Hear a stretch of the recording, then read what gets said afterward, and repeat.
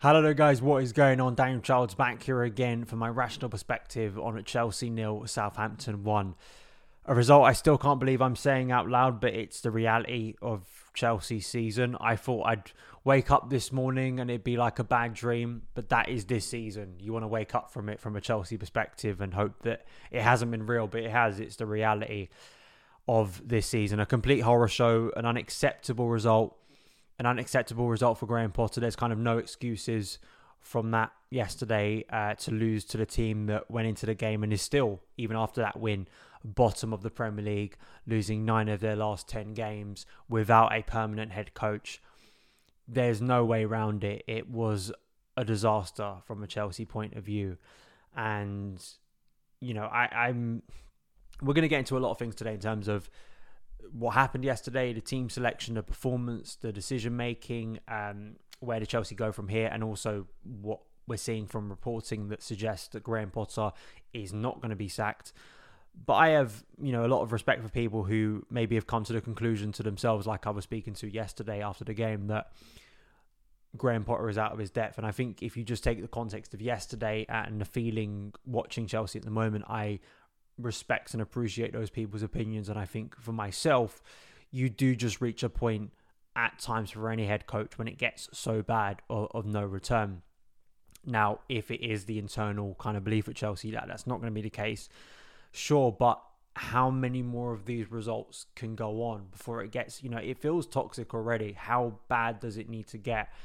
And that is something that I think is going to be very challenging for this new ownership to walk through if it continues in this fashion. But we can only speak about what's in front of us at the moment, which was yesterday's result, which was a disaster. Before we do get into that, we also have to speak about Cesc Azpilicueta. Of course, horrible incident, head injury. He was down for so long, stretchered off the pitch, but luckily he was waving to the crowd as he was being taken down the tunnel, which was, it's the other end to me. I haven't gone back and watched the highlights. I don't want to see that incident again. Just dreadful. I mean, maybe it's a time to talk about whether that was a red card or not, but I think the most important thing here is that Kepa, after the game, told media that Cesc Azpilicueta is stable and conscious. At least that was the talk yesterday afternoon after the full-time whistle. I hope Azpilicueta is okay. Just horrible because head injuries are still an area, I think, of the game that, and just in sport, we don't know that much about in terms of the long-term impacts of them. So hopefully he's okay and he can recover quickly and is getting the treatment he deserves right now. So before we get into any of that, let's just, usual stuff. If you're new around here, hit that subscribe button, hit the notification bell. If you want more Chelsea misery and want a place to kind of comfort yourself with people who are suffering through this season, hit that subscribe button, hit the notification bell, hit that like button too. If you want a reason to still love football, because I'm running out of them this season. And as well, Son of Chelsea is a part of the 90 Min Podcast Network if you are listening on the podcast feed. My kind of optimism for the game was dwindling a little bit before it when we got that leak on Friday evening after the press conference, way after the press conference, that Reece James, Thiago Silva, who else was it? Hakim Ziyech, Marc Cucurella were not going to be in the squad yesterday. And those first two, it was devastating because, this is a must-win. This was a must-win game for Graham Potter. You cannot stress it any more clearly for what it was.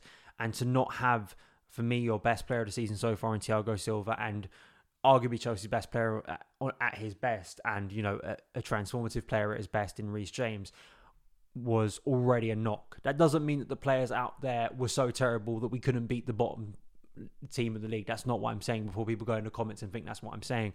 But just not seeing Reece James and Thiago Silva out there and being rested.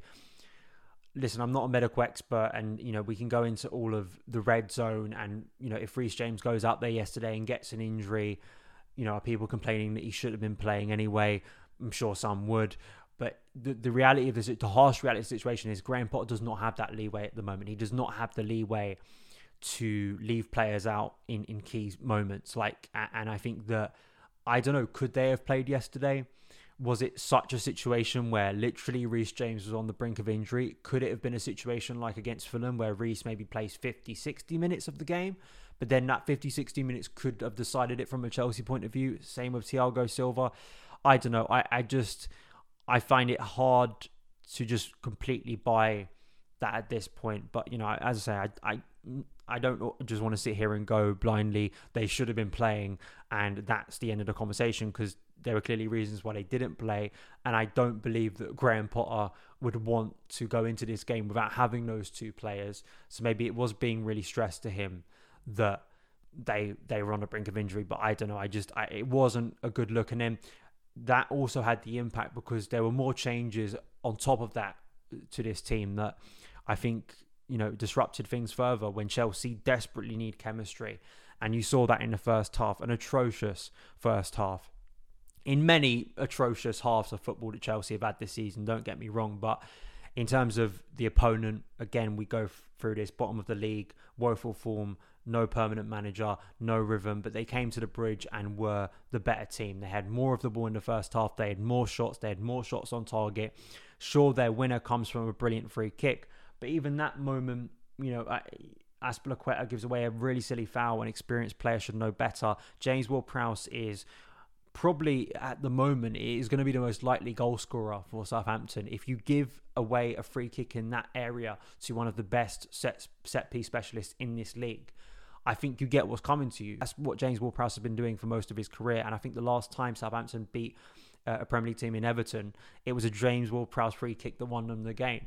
So, it was just, and it completely set Chelsea back into a first half that was already atrocious. I mean, Chelsea, don't get me wrong, other than David Datro Fofana, who I felt was harshly done by to be subbed off at half time, I think he was one of the few players offering something.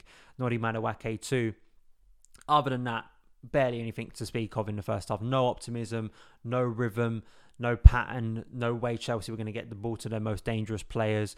How we were going to, deconstruct the worst team in the league. Just absolutely no idea. That's how clueless and demoralising it was to watch that first half. And they had more passes than us too. It was just atrocious. It really was. And I tweeted this at half time, and this wasn't just aimed at the players. I also aimed it at Graham Potter too. What evidence do we have this season that this group of Chelsea players can come back from adversity?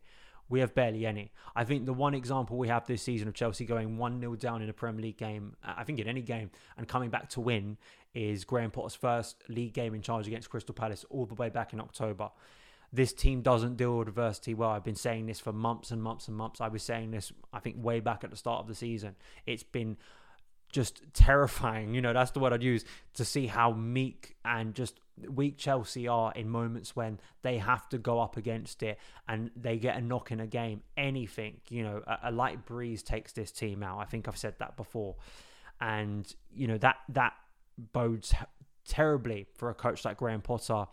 And he bears responsibility to it as well, because he's been here quite a few months now, to not evoke a response, to not find the ingredients to change that in moments, because you can concede a goal like a free kick in that moment, but then to not have much evidence that Chelsea can overcome moments. Even the best teams have that. Even the great Chelsea teams would have the shock moment where they concede a goal to a team they probably shouldn't be conceding a goal to, or going 1-0 down. But there was enough in the bank that they'd come back and win. There is nothing in the bank with this team. There is no evidence this team, I can be a little bit excited or think that maybe against Borussia Dortmund we can turn it around. But again, we're 1-0 down in that game on aggregate. And, in the Champions League, you come up in moments when you are facing adversity. Anytime this team faces this, and they're going to face it from now until the end of the season, I kept saying this, even if Chelsea in the upcoming weeks start to win games, which looks very unlikely at the moment, it's football, you still have to deal with those things. And it looks like this team is completely incapable, and this coach is incapable of changing those things. And that in itself, it's a red mark. It's just horrible, and it's the worst thing you want in a team, and it makes it just horrible to watch as a supporter. You don't have that faith this team can overcome things in a season, which every season you have to. And that is a core fundamental issue that Chelsea have at the moment. And you could argue we've had for several times. I think it's just come to a very dramatic head this season. So Sterling and Fofana come on. I do want to mention that Wesley Fofana, and I know many people probably won't be talking about this after yesterday's game, and I understand why, but I actually think Wesley Fofana looked really good, considering this is a guy who hasn't played competitive football since October. I think him and Badiashile handled quite well, considering that Chelsea didn't have a lot of structure in the game at all, and there were times where we could have been hit on the break. I think that Fofana looked pretty good to me. I really do, and that in itself is encouraging for the rest of the season to have him back in action. So I do want to give some credit to at least one player yesterday, and that was Wesley Fofana. I did think about it watching the game. Raheem Sterling, I mean, the justification for taking off Fofana, which David Datro Fofana that is, we're going to have to distinguish those two now. The reason for taking off Fofana in the first half is I just didn't understand it as sort of a central striker who I think was offering things. But the justification after the game was that Graham Potter wanted to use Raheem Sterling in wide areas. And to be fair, if you just look at the evidence of what Raheem Sterling did, he definitely helped create better chances for Chelsea, and he was on the end of some of those chances. Some of those were really well blocked. Some of those were chances Raheem Sterling should have been burying.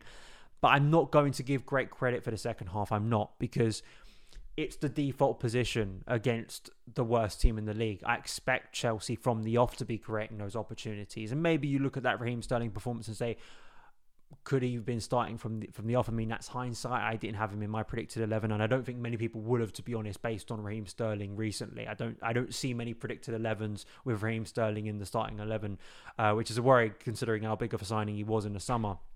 But I'm not going to say that the second half was much improved or encouraging, because we're just and I'm guilty of it, just clutching at straws. Chelsea should be doing that. And they should have been doing that in the first half. The fact that it takes so long in that game against, as I say, I'm going to keep saying the worst team in this league, for us to create any opportunities to put them under severe pressure. And even when we did, those moments still turn out to be quite kind of confidence-boosting moments for Southampton. I just see so much of that this season at the Bridge. Teams, I just watch opposition players against us just gain more confidence, and it's just so horrible to see. So then the game ends, and even when you bring on Mykhailo Mudryk, we brought on Conor Gallagher. Of course, we had to bring on Trevor Chalobah for Cesar Azpilicueta. It felt like after that last Sterling chance, the one that was really ridiculous, where you just were like, okay, we're not scoring here, so we're just not going to score, are we? Where it got blocked several times, and it was a good ball in from Havertz, and somehow Sterling didn't put the ball in the back of the net, and then it just seemed like Chelsea faded from there, and we just lost. So then we have the post-match where I just want to bring up this up, and I will play the audio of what Graham Potter had to say after the game here regarding. He was asked, I think several people apparently in the ground called him the worst Chelsea manager in history, and that question was put to him in the press conference, and this was his response. Well, after a 1-0 defeat at home, any criticism you get is understandable. I think we've had a tough period, and I think we've had lots of challenges in terms of integrating young players into the Premier League. Whilst results don't go your way, then it can be tough. That's how it is, and I'm sure there'll be people out there that will think I'm the problem. Absolutely, and I understand. I don't think they're right, but I'm not arrogant enough to say that their opinion isn't worth articulating. And I do just want to say, I did see, Simon Johnson put out, and other people too put out the sort of the quote, the first part of the quote where he says, "Some people think I'm the problem," and I know some people maybe misconstrued that. There is the second part to what he said, where he said, if people have that opinion, they're entitled to it. And I don't think, given the question he was given after a game in that situation, I don't think it was the worst answer. But so 2 wins in 15, 10th in the table. We've lost both times to Southampton this season, which is just dreadful. We're not scoring goals in games. In some games, we don't look like we're going to score goals. That first half, all of it together, and when you add into that tactical things like the lack of improvement in certain players, the lack of an idea, the lack of patterns, which becomes a little bit of a cliched word to be honest, but the lack of things that you feel like Chelsea are building on game, ways Chelsea are building up, and some of that is the disrupted nature of the changes he made yesterday, in my opinion. You add all of that up, and I can understand why people come to the conclusion that it may be time up for Graham Potter. The reporting from the likes of Matt Law and Ben Jacobs, who I respect, they're accurate reporting 99.9% of the time. This does come down to a potential change in opinion and change of decision. Chelsea's hierarchy may decide tomorrow that Graham Potter's not the right guy to take us forward, and we've seen this in football before. You get the briefing that the manager, the dreaded vote of confidence that we see so often, but all the briefing suggests he isn't going to be sacked. And I think it's fair to ask why not, or it's fair to at least be very, very critical of what's going on at the moment, because it's all right having a longer term plan, which I've been calling for at this club for so long.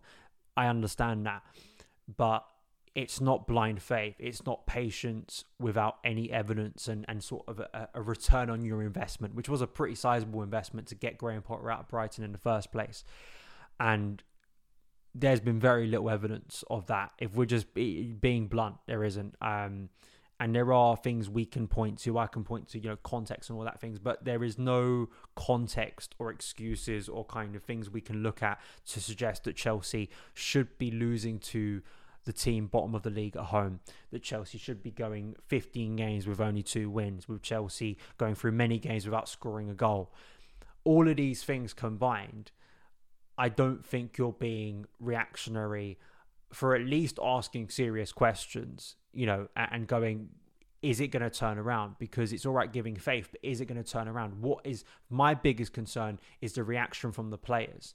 Is because Chelsea are the best counter argument you've got in world football, in my opinion, of that money doesn't always get you as easily what you want in football, as I think some people seem to suggest it does. Chelsea are the best antidote to the Man City argument at the moment. They really are, because the amount of money this club has spent over the last half decade, the last 25 years, but also, I mean, I'd say the last 5 years, because, where Chelsea haven't been winning Premier League titles as much as they did in the first period under Roman.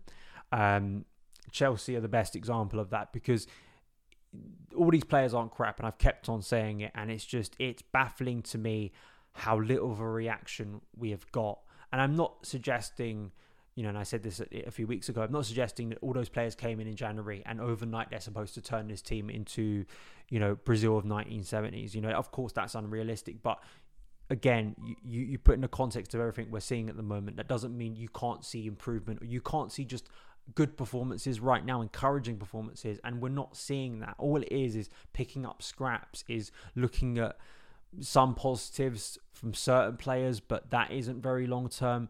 And I'd be a hypocrite if I were, at the start of the season, my criticism of Thomas Tuchel just before he got sacked was that I didn't see a team playing for him. I didn't see an idea of how Chelsea were going to improve. And you have to come to the same conclusion as I did after Zagreb, that we're not seeing that from Graham Potter at the moment. So, if he was sacked tomorrow, even if we can say it looks chaotic, even if there are people outside of the club who could say it's chaotic, I don't think based on the evidence of performances at the moment, you can, overly go, well, there was no reason for it. There was no justification for it. There has been justification for it if you're just looking on the pitch. But if they are going to stick behind him, then I think my big concern is how long does it go on for if results don't improve? That in itself is a massive concern. We've got Spurs next weekend, and even the games that I felt like, again, I tweeted out the Shia LaBeouf meme of the, man who thought he had no hope loses last bit of additional hope he did not know he even had. That is me at the moment watching Chelsea. My expectations, I thought, were low already watching this team. They need to go even lower, it seems, because any game at the moment, any sign of adversity, this team just cannot handle with it whatsoever. So that in itself is a massive, massive worry, and unacceptable, just unacceptable, and it's horrible. So, if anyone thought I was going to come on here and start making excuses for Graham Potter, what excuses are there to make? After yesterday, it's miserable watching Chelsea. There's absolutely no improvement or vast improvement or tangible things you can sort of cling on to. I don't think that there's going to be no hope for Chelsea whatsoever. I think that a lot of the players we have invested in over January are exciting, and I think that there is a bright future for Chelsea. I do.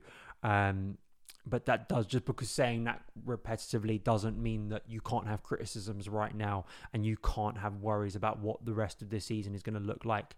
And does this coach have it within him, the expertise within him, like any coach who sits in that dugout at Chelsea, have it within them to overturn this bad run of form? And it was the big thing I said the day Graham Potter was appointed. It wasn't, tactically, you can have major criticism of him right now in terms of the way the team's playing.